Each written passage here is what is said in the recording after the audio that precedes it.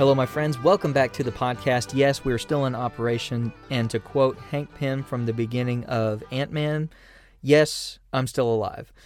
I think I might have used that reference last year when I got behind on recording again, but it's so good and it's so appropriate that I couldn't help but use it again. Anyway, I'm very thankful for each of you in your graciousness and your understanding in my being a bit behind these past couple weeks. If ever there was a time I needed to just take a break from podcasting for a short while, it was these past 2 weeks. I've been kind of running around doing a bit of everything, and as a result, I have a lot of things to update you guys on before we get into today's interview. But first of all, I just want to lead off by, again, saying thank you for your understanding and for your patience. I predict from now on we'll be, again, or at least for the time being, on our regular programming schedule, so an episode every Monday and Friday. And again, just thank you guys so much for your understanding. I really appreciate you. And the reason that I have been a bit absent from the podcast here in the past couple of weeks, there are a few reasons. For one, we're nearing the end of our semester here at my college. This is our last full week of classes, and then we have a half a week next week, and then our final exams start on Thursday. I believe Thursday. I should probably look into that. And so I appreciate your prayers, your well wishes, your good thoughts, whatever you'd like to offer for me and my friends here as we prepare for final exams and projects. We would all really appreciate it. And it's a bit more busy for me than usual because this is my senior year. I'm nearing graduation, as are many of my friends here at Georgetown, and we're all getting ready to start the next chapter of our lives, whatever that looks like. I know a lot of folks who are going to law school, including me. I'll get to that in a second. Graduate school of some kind, beginning work, or just still figuring things out. So we're all at the end of this chapter and the beginning of a new one, whatever that might look like. And so it's a bit more hectic than usual. And so that's one reason why I've been a bit away, as I've been focusing on getting those things ready and so forth. And speaking of the next chapter, I am very proud to announce, for those of you who follow me on social media, you've already seen this, but for those who haven't, I have committed to attending the University of Louisville Brandeis School of Law next year. And I am just so thankful for this opportunity. I'm really excited to start school there. It'll be a bit of a transition. I've never lived in a city quite as... I've never lived in a city in general, I don't think. But it'll be different than what I'm used to. But, that's what life is about. Change is a good thing. Experiencing new things in general is good, whether that's in where you're living or things like that. So I'm looking forward to just something new, to kind of broaden my idea of what life is like here in Kentucky. Louisville is our biggest city. If it's not the biggest, it's the second biggest city. Probably should know that since I've lived here my whole life, but I live on the other end of the state. But I just want to thank everybody out there for your continued support, your well wishes, everything that you all have done to help me along this road. I can't begin to thank you enough. I went through a lot of times in my life, including, even just last year, when I wasn't sure that I would ever make it to this point, that I would be able to go to law school. It's been a dream of mine for a long time. But there were times when I doubted if I would ever make it. And to know that I had, people like you all in my corner encouraging me and helping me to believe that it would happen, it really did make a lot of difference. And I could not have done this without you guys. And I hope that I can continue doing you proud when I'm in law school. I do plan to continue the podcast. Then, this will obviously might have to change up scheduling with how busy I'll be in my studies. This is going to be probably the hardest thing I've ever done in my life, but it's worthwhile and it's worth doing. And, we'll cross that bridge when we get there. I'm going to just try to put out as much content as I can now and then, whatever that looks like. But I just wanted to give you guys that update. And thank you again for all that you guys have done to help me along this path. And another update as I near the end of my time here at Georgetown, and I made a post about this on the podcast social media as well. I have just completed work on my undergraduate honors thesis. It's a paper that's kind of just like the last big project that I'll do here at Georgetown. It's part of the graduation requirements for our honors program. And the thesis title is Peace, Honor, and Human Dignity, How New Deal Labor Law Changed Eastern Kentucky and Can Do So Again. I know, very, very out of character for me to write about anything like that, right? But, this has been a long time in the works. I'd started thinking about what I wanted to write this thesis on 2 years ago, and I'm very proud of the final product. I think that I have done some good work, and I could not have done this at all without the help of my thesis advisor, Professor Andrew Adler here at Georgetown. He listens to the podcast, and so I wanted to make sure that he had his proper due whenever he listens to this episode. Thank you, Andrew, for all that you've done to help me out in this process. It could not have happened without you, and I really appreciate you. And also, if she ever hears this, I know she listens to podcasts from time to time. I don't know if she's listened to mine, but Dr. Melissa Shire from our political science department, she's serving as my second reader. I really appreciate her insights as well. And to everybody who, again, encouraged me in this process, it was really difficult. It ended up being 83 or 84 pages, more than I anticipated, but I'm very proud of the final product, and I am working on how I can share this with you guys if you have interest in reading it. I'm still working that out, but I just wanted to give you guys a few updates on my journey here and my life over this last little bit, to both explain why I've been away and also to just give you guys an idea of how I'm moving from this chapter of my life to the next one, and to thank you guys again for all of your support and your encouragement. So that brings us to today's interview. I am so glad to bring you all this chat that I had with Courtney Rhoades. Courtney is the lead Black Lung organizer for the Appalachian Citizens Law Center based out of Whitesburg, Kentucky in Letcher County, just over the mountain from Harlan.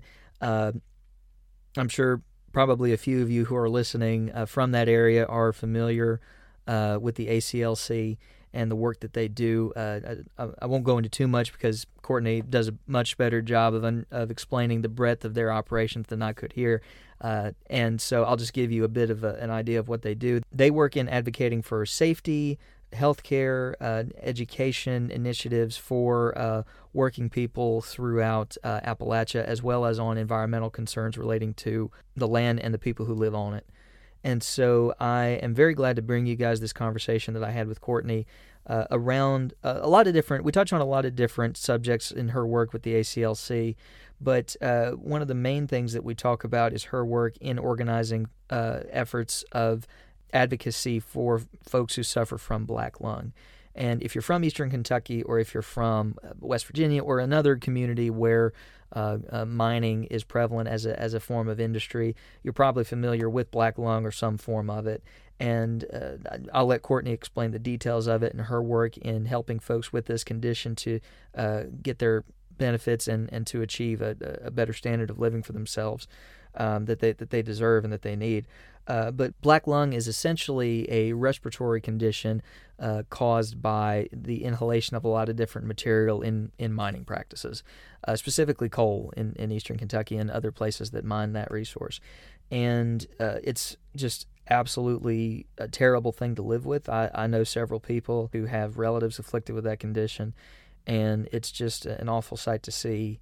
And especially so given the really just appalling lack of resources that a lot of folks with this condition are facing. And that's one of the things that the ACLC and that Courtney tried to center their efforts around in helping folks without the resources they need to combat this condition to do so. And, at the end of the day, all of the things that Courtney and I talk about in this interview and all the work that the ACLC does, it's about the right to breathe.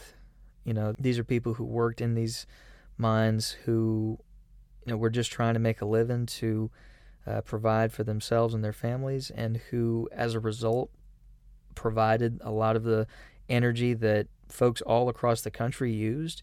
And they are, a lot of the times, not receiving the care that they need and that they deserve as human beings. And, Courtney and I touch on this point as well. So much of that lack of resources comes from structural design of economic and social conditions in these communities across Eastern Kentucky and Appalachia and elsewhere that have similar stories as ours. of companies who wielded enormous power in making sure that they controlled the resources and that they controlled access to certain things. And as a result, working people, as they often are, were left out of the conversation and were not given the place of making decisions that they should have had from the beginning. And that led to a lot of efforts with union organizing, as I've talked with others on the podcast before. And it's still an important part of the story now as we deal with transitioning away from fossil fuels to other kinds of industries. Issues of health and safety and taking care of workers are going to be at the forefront of discussions in Appalachia and daily life in Appalachia as we go forward. And so I was really glad to talk to Courtney about what her work with the ACLC looks like in that area. And again, I'll let her explain it in more detail. She does it far better than I ever could here. And so I just wanted to shed a light on this important part of the story in Eastern Kentucky, something that a lot of folks have lived with all their lives and know about growing up, black lung, but something that, if you're not from the area or not from a region that's similar to Appalachia, you might not know about. And so I just wanted to talk to Courtney about her efforts and the ACLC's efforts around this. And so I really hope that you guys enjoy this episode. Before I forget, make sure to rate and review the podcast on whatever platform that you listen on, Apple, Spotify, or Google, or what have you. Let me know what you like and what I might could change. Just let me know what you think. And again, thank you guys for understanding my absence these past couple weeks. Thank you for tuning in today, and I look forward to all the episodes to come. Let's get into it.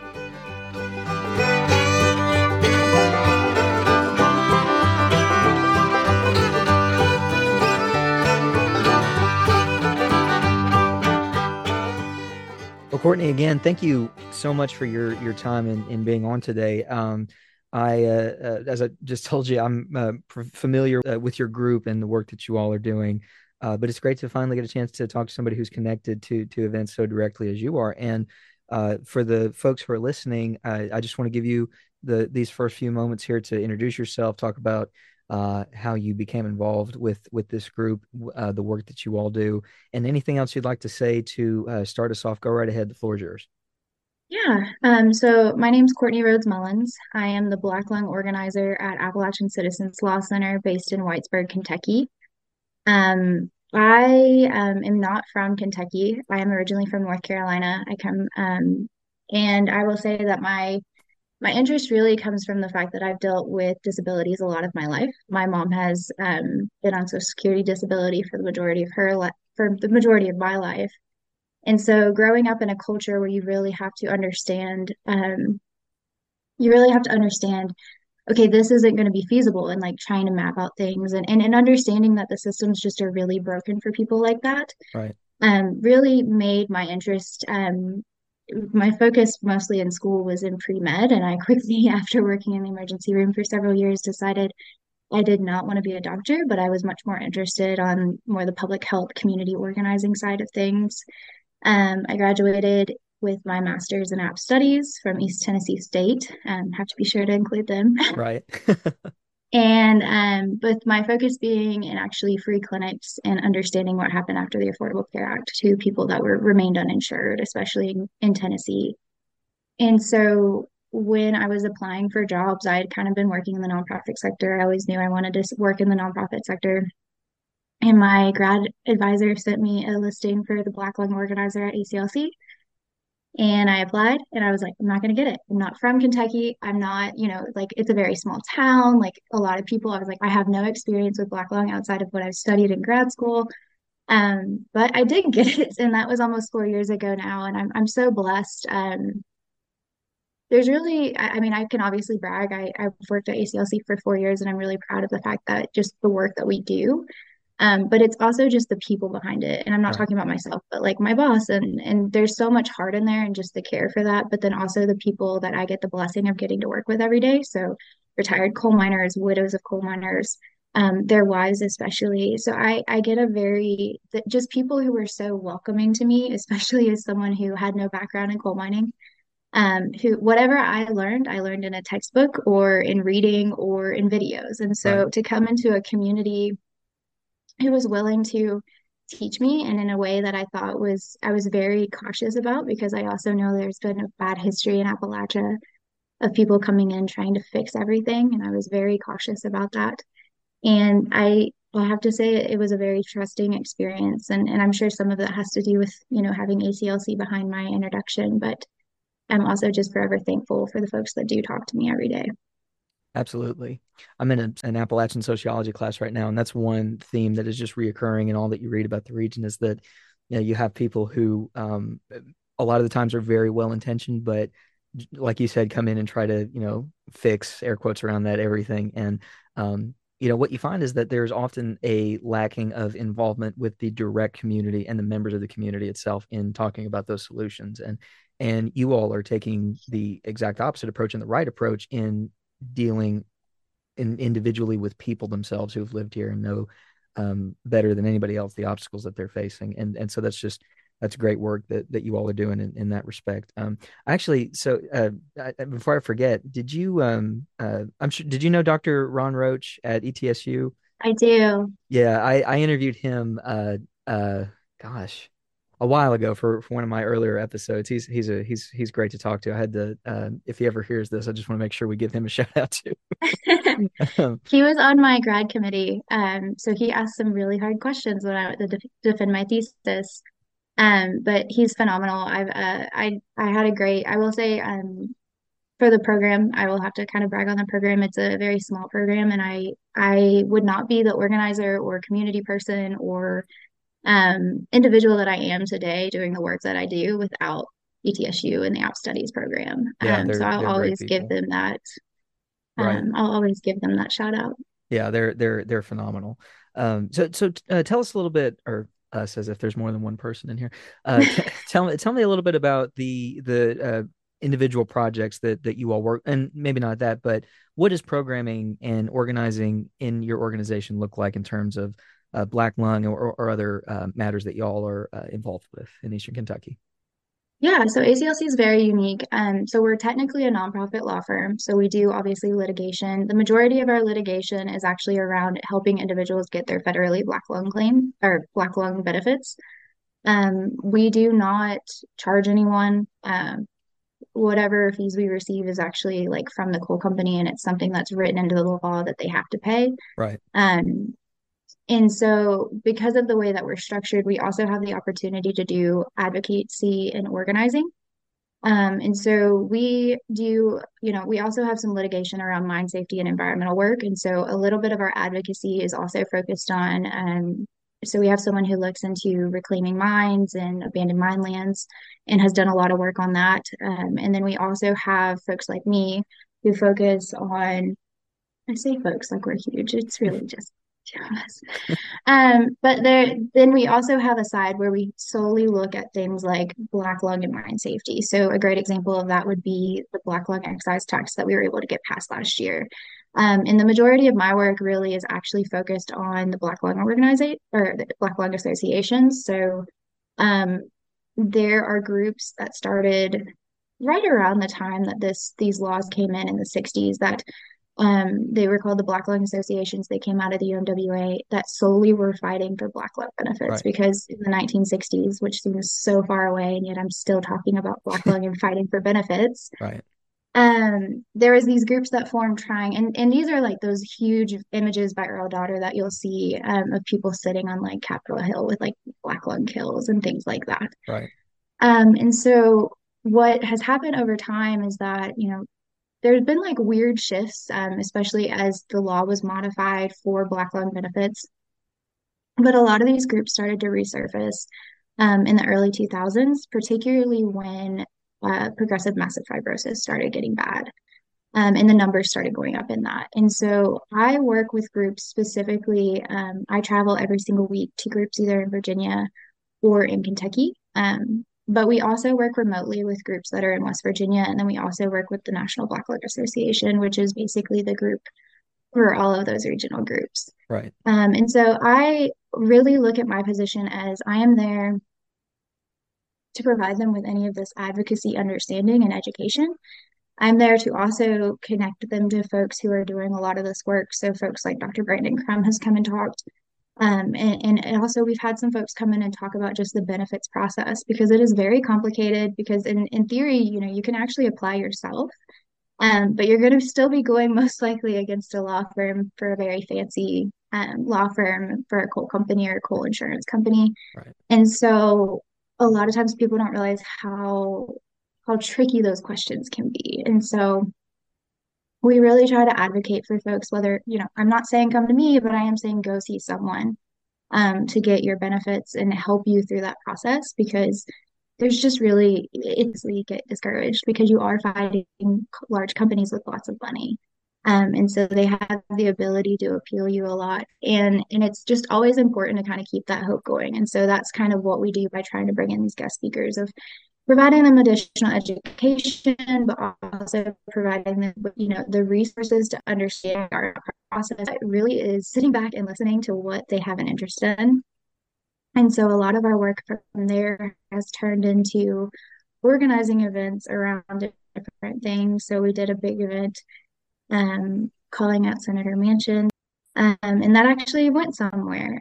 But a lot of these events that we hold, or these, lobby meetings that we go to, or lobby meetings that we set up and do through Zoom like this, since we're still kind of regulated to that, is because the group has an interest and they want to continue to fight for their benefits or for improved mine safety regulations for current workers.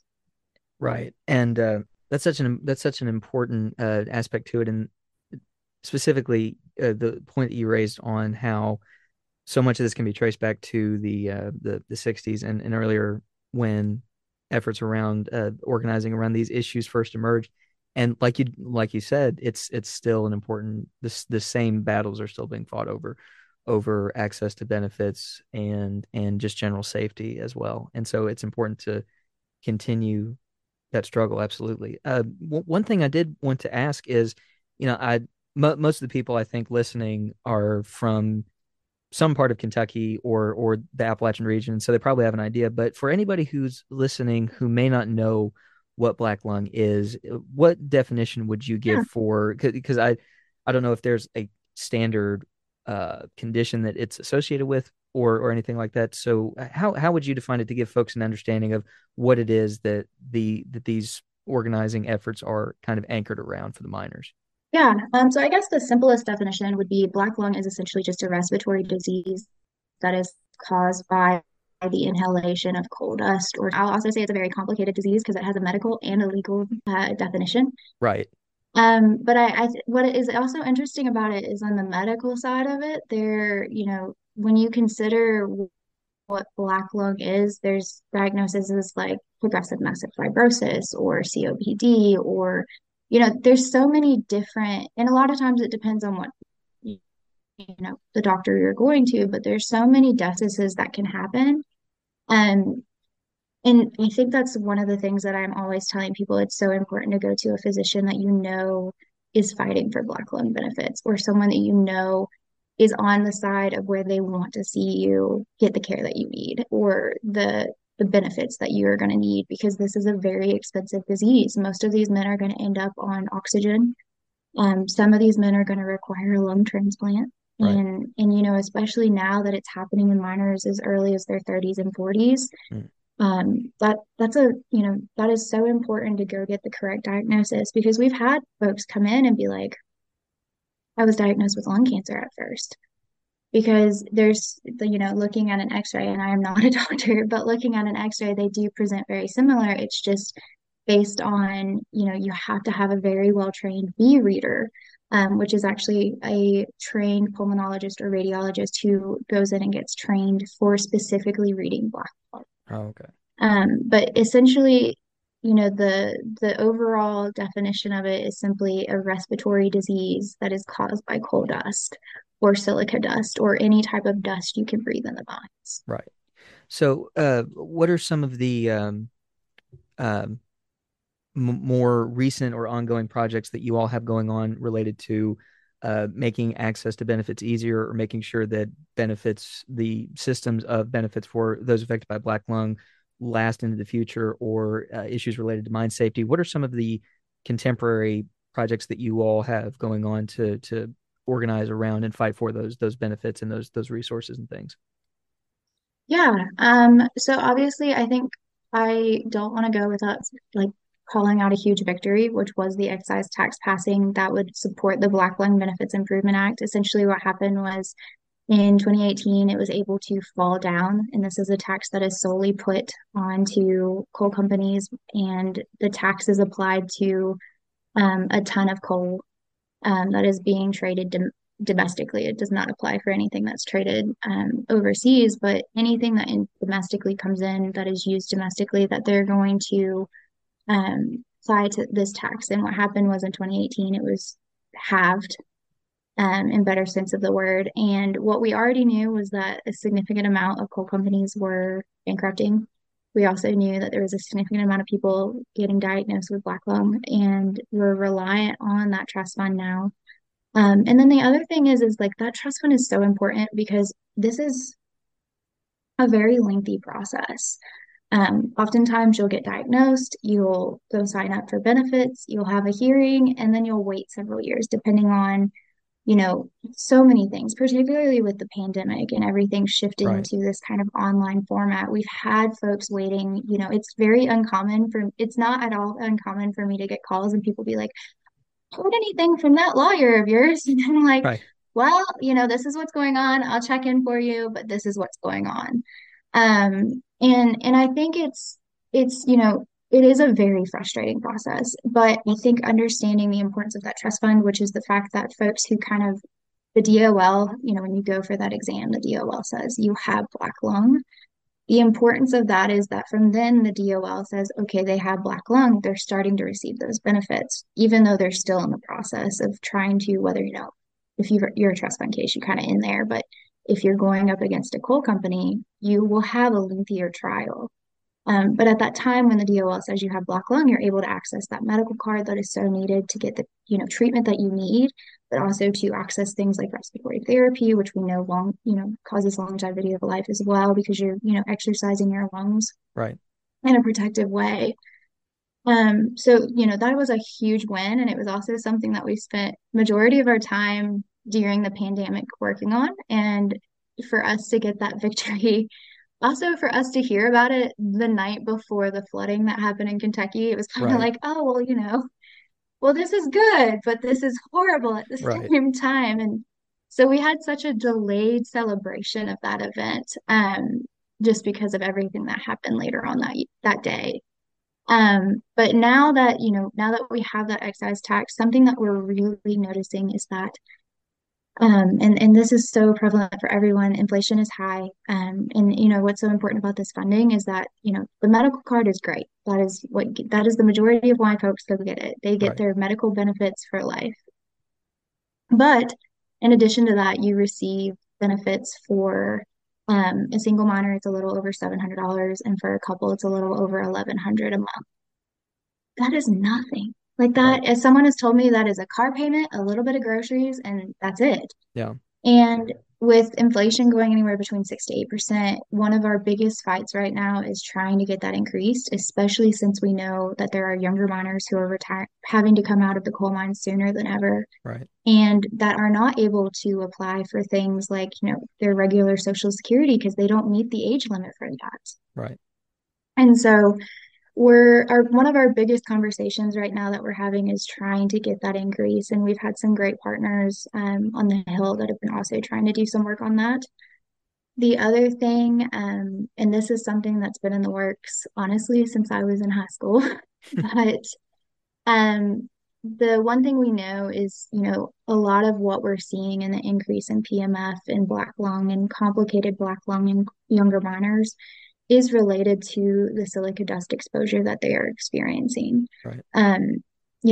We no longer here in Kentucky or West Virginia or Virginia really have that gold mine that's just right there and easy to get that coal. It's a lot more of cutting into rock and opening up older mines and going into further. And I've had my guys tell me they spent 8 hours cutting into a rock, and here they are, 40 something, and now they're incredibly sick looking at possibly getting into a lung transplant. And so one of the things that we've really been working with MSHA is trying to get a better regulation because at the moment coal miners are exposed to the highest amount of silica dust. So MSHA sets the standard for any type of miner, whereas OSHA sets the standard for anyone else.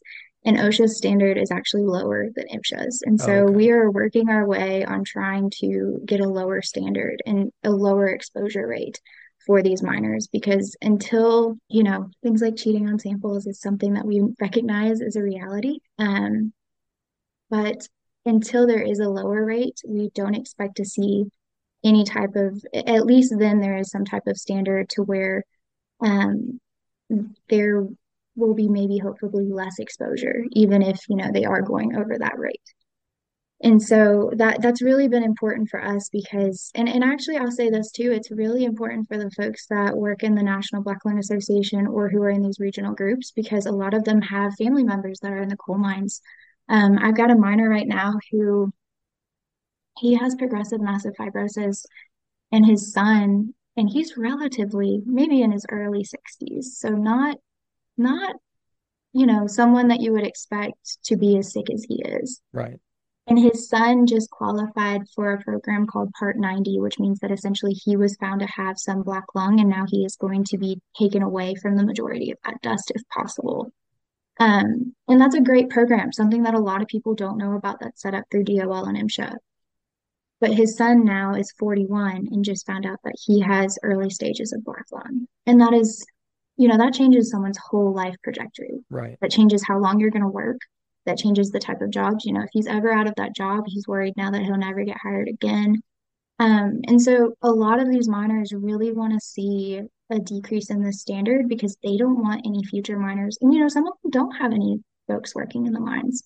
A lot of them just know I'm incredibly sick and I don't want to see someone else as sick as I am. I don't want to see someone else experience, what it's like to not be able to walk from your front door to your mailbox Right. Exactly. without, gasping. And I think it's such a reminder of humankind, I think sometimes. Like it's so heartwarming to hear these guys who, a lot of times are struggling just to get these statements out, express how much they need to change, not for themselves because, they can't go back, but for the miners that are currently working. Right. It's really, even these guys that have, or and these ladies that have had to come out early, it is such a brotherhood and sisterhood of a family for those coal miners. And I mean, people that didn't even work together. And they just, you get them in a room together and it's something different that you never experience anywhere else. And so it's always so heartwarming to hear them talk about that. And I just think it's always really important to highlight the fact that like this is really important to us because we are sick of seeing sick coal miners, but it's also so important to them because not because it doesn't benefit them at all. It's such an altruistic thing for them to be working on. Right. And that camaraderie, it's one of the things that I always tell people I'm so proud of, not just folks in Eastern Kentucky, in Appalachia, but working people in general, regardless of where you are, there is that sense of shared struggles in facing the same kind of obstacles, and it produces, as you said, just such a clear picture of the best of who we are, just as people, Mhm. and working as a community to just make things better for the people who really, really need that help, and that's exactly the kind of work that I'm sure that you all are engaged in, and I know that you're engaged in. And I'm curious, how have you seen in the years that you've been working there, the community, whether it's in Whitesburg or in other places that you've been to and are working, what are some examples of how you've seen the community coalesce around the people that you're advocating for? I think it's very clear in the way that it's hard for me to describe this, but it's oftentimes very clear in the way that it's almost so common to see someone walking around with a like an oxygen tank that like a Right, portable oxygen tank nowadays, right, especially in our community. Like that is so common that sometimes you don't forget about it, but I think that something that's always reminiscent to me is when how people come together in moments like that. So like we'll do a call out for various, like something that we're working on is the town hall right now, and we've had a lot of interest in trying to get folks out for that. And a lot of also is just like people wanting to have these guys come and talk or meet. Um, and and sorry, I'm kind of floundering. No, no, no, you're okay. But it's hard to describe it, but I think that there's a lot of respect for a lot of these coal miners Yeah, in the community in ways that if you don't picture it or like experience it, it's really hard to describe it. But in a way of how, and it's as simple as like going into a meeting and them having their like daughter or son with them.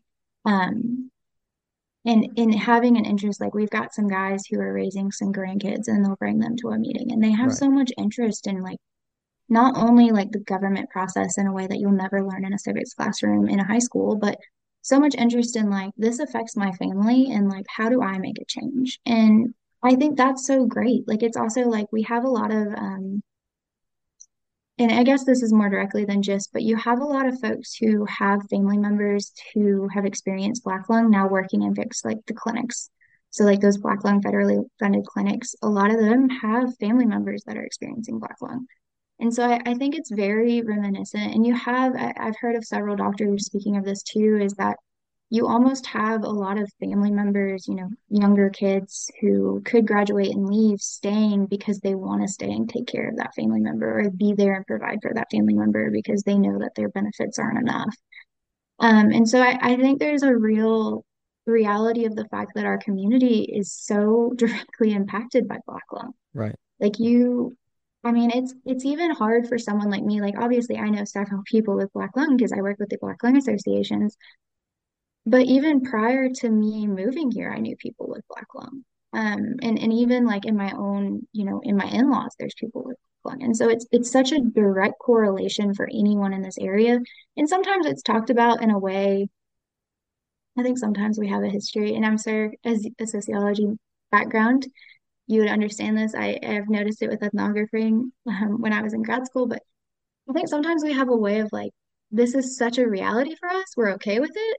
But then right, there's those people that it clicks where they're like, no, this isn't okay. And that's right, the people that we pull in and having conversations like this where and kind of addressing that and having these groups are so beneficial because then you're educating folks who have the disease, but also then they can go to that family member that's like, oh, it's just so normal for all of us to have Black lung, and right, them to be like, no, it's not. Like we could do something with it. And so you get a lot of like organic conversations happening in a way that you really wouldn't have if you weren't providing, if you just have someone come get their benefits, that's great. That's what I want. I want them to get the medical care they right, need. right, But to get them further educated on not only like how to ensure that they can have a longevity, about new prescriptions that might help them, about what their disease actually is, about the policy, because I think that's something people don't realize. There's this policy is so shaky. And so having so many educational options for them and opportunities, and then having that kind of go out into the community kind of leads to more coming like conversations. And so then when we do like these large drawouts, so we'll do town halls or signing or, things like that, we get a good turnout, not only because, ACLC has a good reputation, but because you're having these organic conversations out there. right. That is one of the most important. uh, I'm trying to think of the right way to put it. I flounder all the time. Like on it, I wasn't ready. yeah, yeah. But no, that is how real change has to come about through, especially, and I love the point that you raised of people who may not be from exactly the same background that we are, learning about the struggles of someone, for instance, with black lung, and being that person to say, this isn't normal, and Hmm. this is not what you should be expecting in terms of how you're living your life. You deserve better than this. And it's that way of building solidarity with other people, of communities building solidarity with each other, that is the basis for pushing to make real change happen, just like you said. And you guys are just such great examples of doing that kind of work, and not only making sure that people have resources to get these benefits and these other resources that they need through the legal system, but also in organizing around pushing for that kind of change to make sure that this doesn't stay the norm, that people don't expect Hmm. to have to live with the effects of black lung to the point where it just denigrates their life to such an extent. And And and that's one reason that like I hope that folks who listen in on this episode, especially those who may not be from Kentucky or a community with a similar experience with something like black lung, are able to build that kind of sympathy and empathy and ultimately solidarity with. And as we close out here, I'd love to ask, what are some ways that folks who are listening in who are interested in the work that you guys are doing, what are some of the ways that folks can be involved with that and help further that? Yeah. So I'll start by simply saying I think it's a very real reality that we have several, work-related diseases in the US that sometimes get played off as like this is normal and it's going to get settled and it'll be fine. But I think having the reality of like this was a disease that was caught as early as the late 1800s, and now, we've had miners fighting for it in the 1960s, which is really hard to believe, but that was over 50 years ago now. Right. And so I think recognizing the fact that someone should be able to go to a workplace and not come out sick is a very real reality. And we live in the United States. And like, to me, it is insane to me that we live in a country that is supposedly developed, and yet we have folks going in and providing, and these are folks too that provided the majority of the electricity that is funding and that is being used in these larger communities. Absolutely. And so, and I think the other thing too that is so reminiscent is that we had this major flood and we had several of our miners impacted. And it's Right. simply because, these coal companies came in, they built these communities, they decided where those houses went. So they Yep. went near the coal mine, near the river. Yep. So then you have years of issues where you've deforested or you've not correctly closed up a mine Right. or you've not reclaimed that mine. And then we have these major 1,000-year floods that then leave, several, thousands of people homeless. And so I think a really great, obviously, I'll plug in like our Facebook page. We're always trying to stay up on what we're doing there. We're hoping to soon launch an Instagram, which I'm very excited about, and try to do kind of like a day in an organizer's life and some other of our work. So be on a lookout. But I think just going to our Facebook page at the moment, and then at the same time, if you are from Eastern Kentucky or Southwest Virginia, or even if you're not and you kind of have a tie here, I think continuing having these conversations. There was a recent study that showed that modern miners are more likely to be susceptible to CWP, to COPD, lung cancer, and pass away from these issues. And so having the reality that like obvious like we've known and having the research that, it's very clear that miners are getting sicker than they've ever been before, they're younger than they've ever been before, and now more are passing away than they ever have.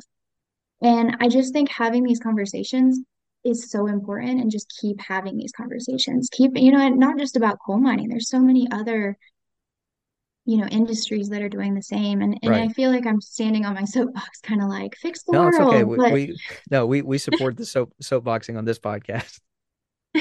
But I think, until people understand how susceptible, how often this disease and how much it's impacting these communities, I think there's so much of communication around how do we make Appalachia economically stable again, because it was all based on this one industry, and that one industry set it up that way because they wanted it that way, because they Exactly. wanted all the workers, Exactly. and then they left. And now we're stuck here, in especially now that the coal mines are once again booming because of the war in Ukraine, unfortunately. Right. We have, there's the worry about unsafe mine conditions because we don't know, the union's not as strong as it once was, especially here in Kentucky. So the conversation around safety in the mines, and then also the conversation around just, keeping having to these conversations about not only safety, but also just education on how workplace diseases are still so prevalent. Because I feel like I go to talk to people that I went to high school with in a small town in Virginia, on the other side of Virginia, and I say the words black lung, and they're like, oh, that's been fixed. And I'm like, no, it's Right. not.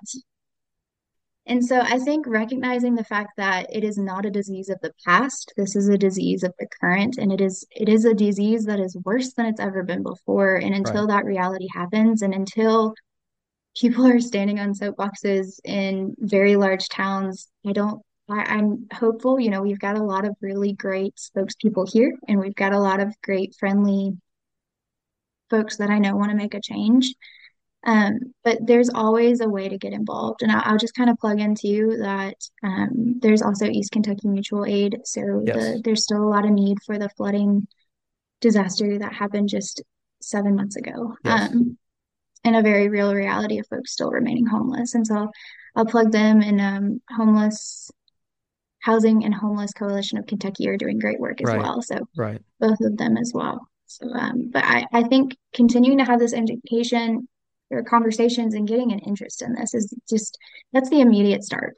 That is the step one. And then from there, you can kind of have people, share these pages and share when we have sign-ons and share when we're having meetings and setting up their own meetings too.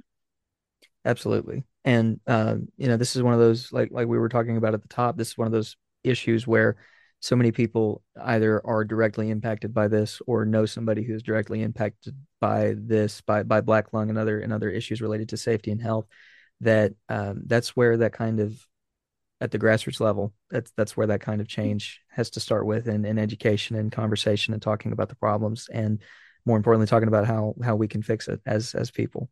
um Courtney, thank you so much for your time today. I really appreciate you. It's been great getting to chat with you and learn about Yeah, your work in this field. Thank you for the work that you're doing on behalf of these folks in our region. And you're welcome on again anytime that you'd like to be. And I really thanks. appreciate you. Yeah, I'm hopeful we'll have some new legislation later this year, so maybe I can jump on then. And Absolutely. I appreciate you having us and getting to talk a little bit about the folks that I get to work with every day. So, and be sure when you turn a light on, just think coal miner. Absolutely. All right, Courtney, thank you so much. Thank you. Good to talk to you. You too.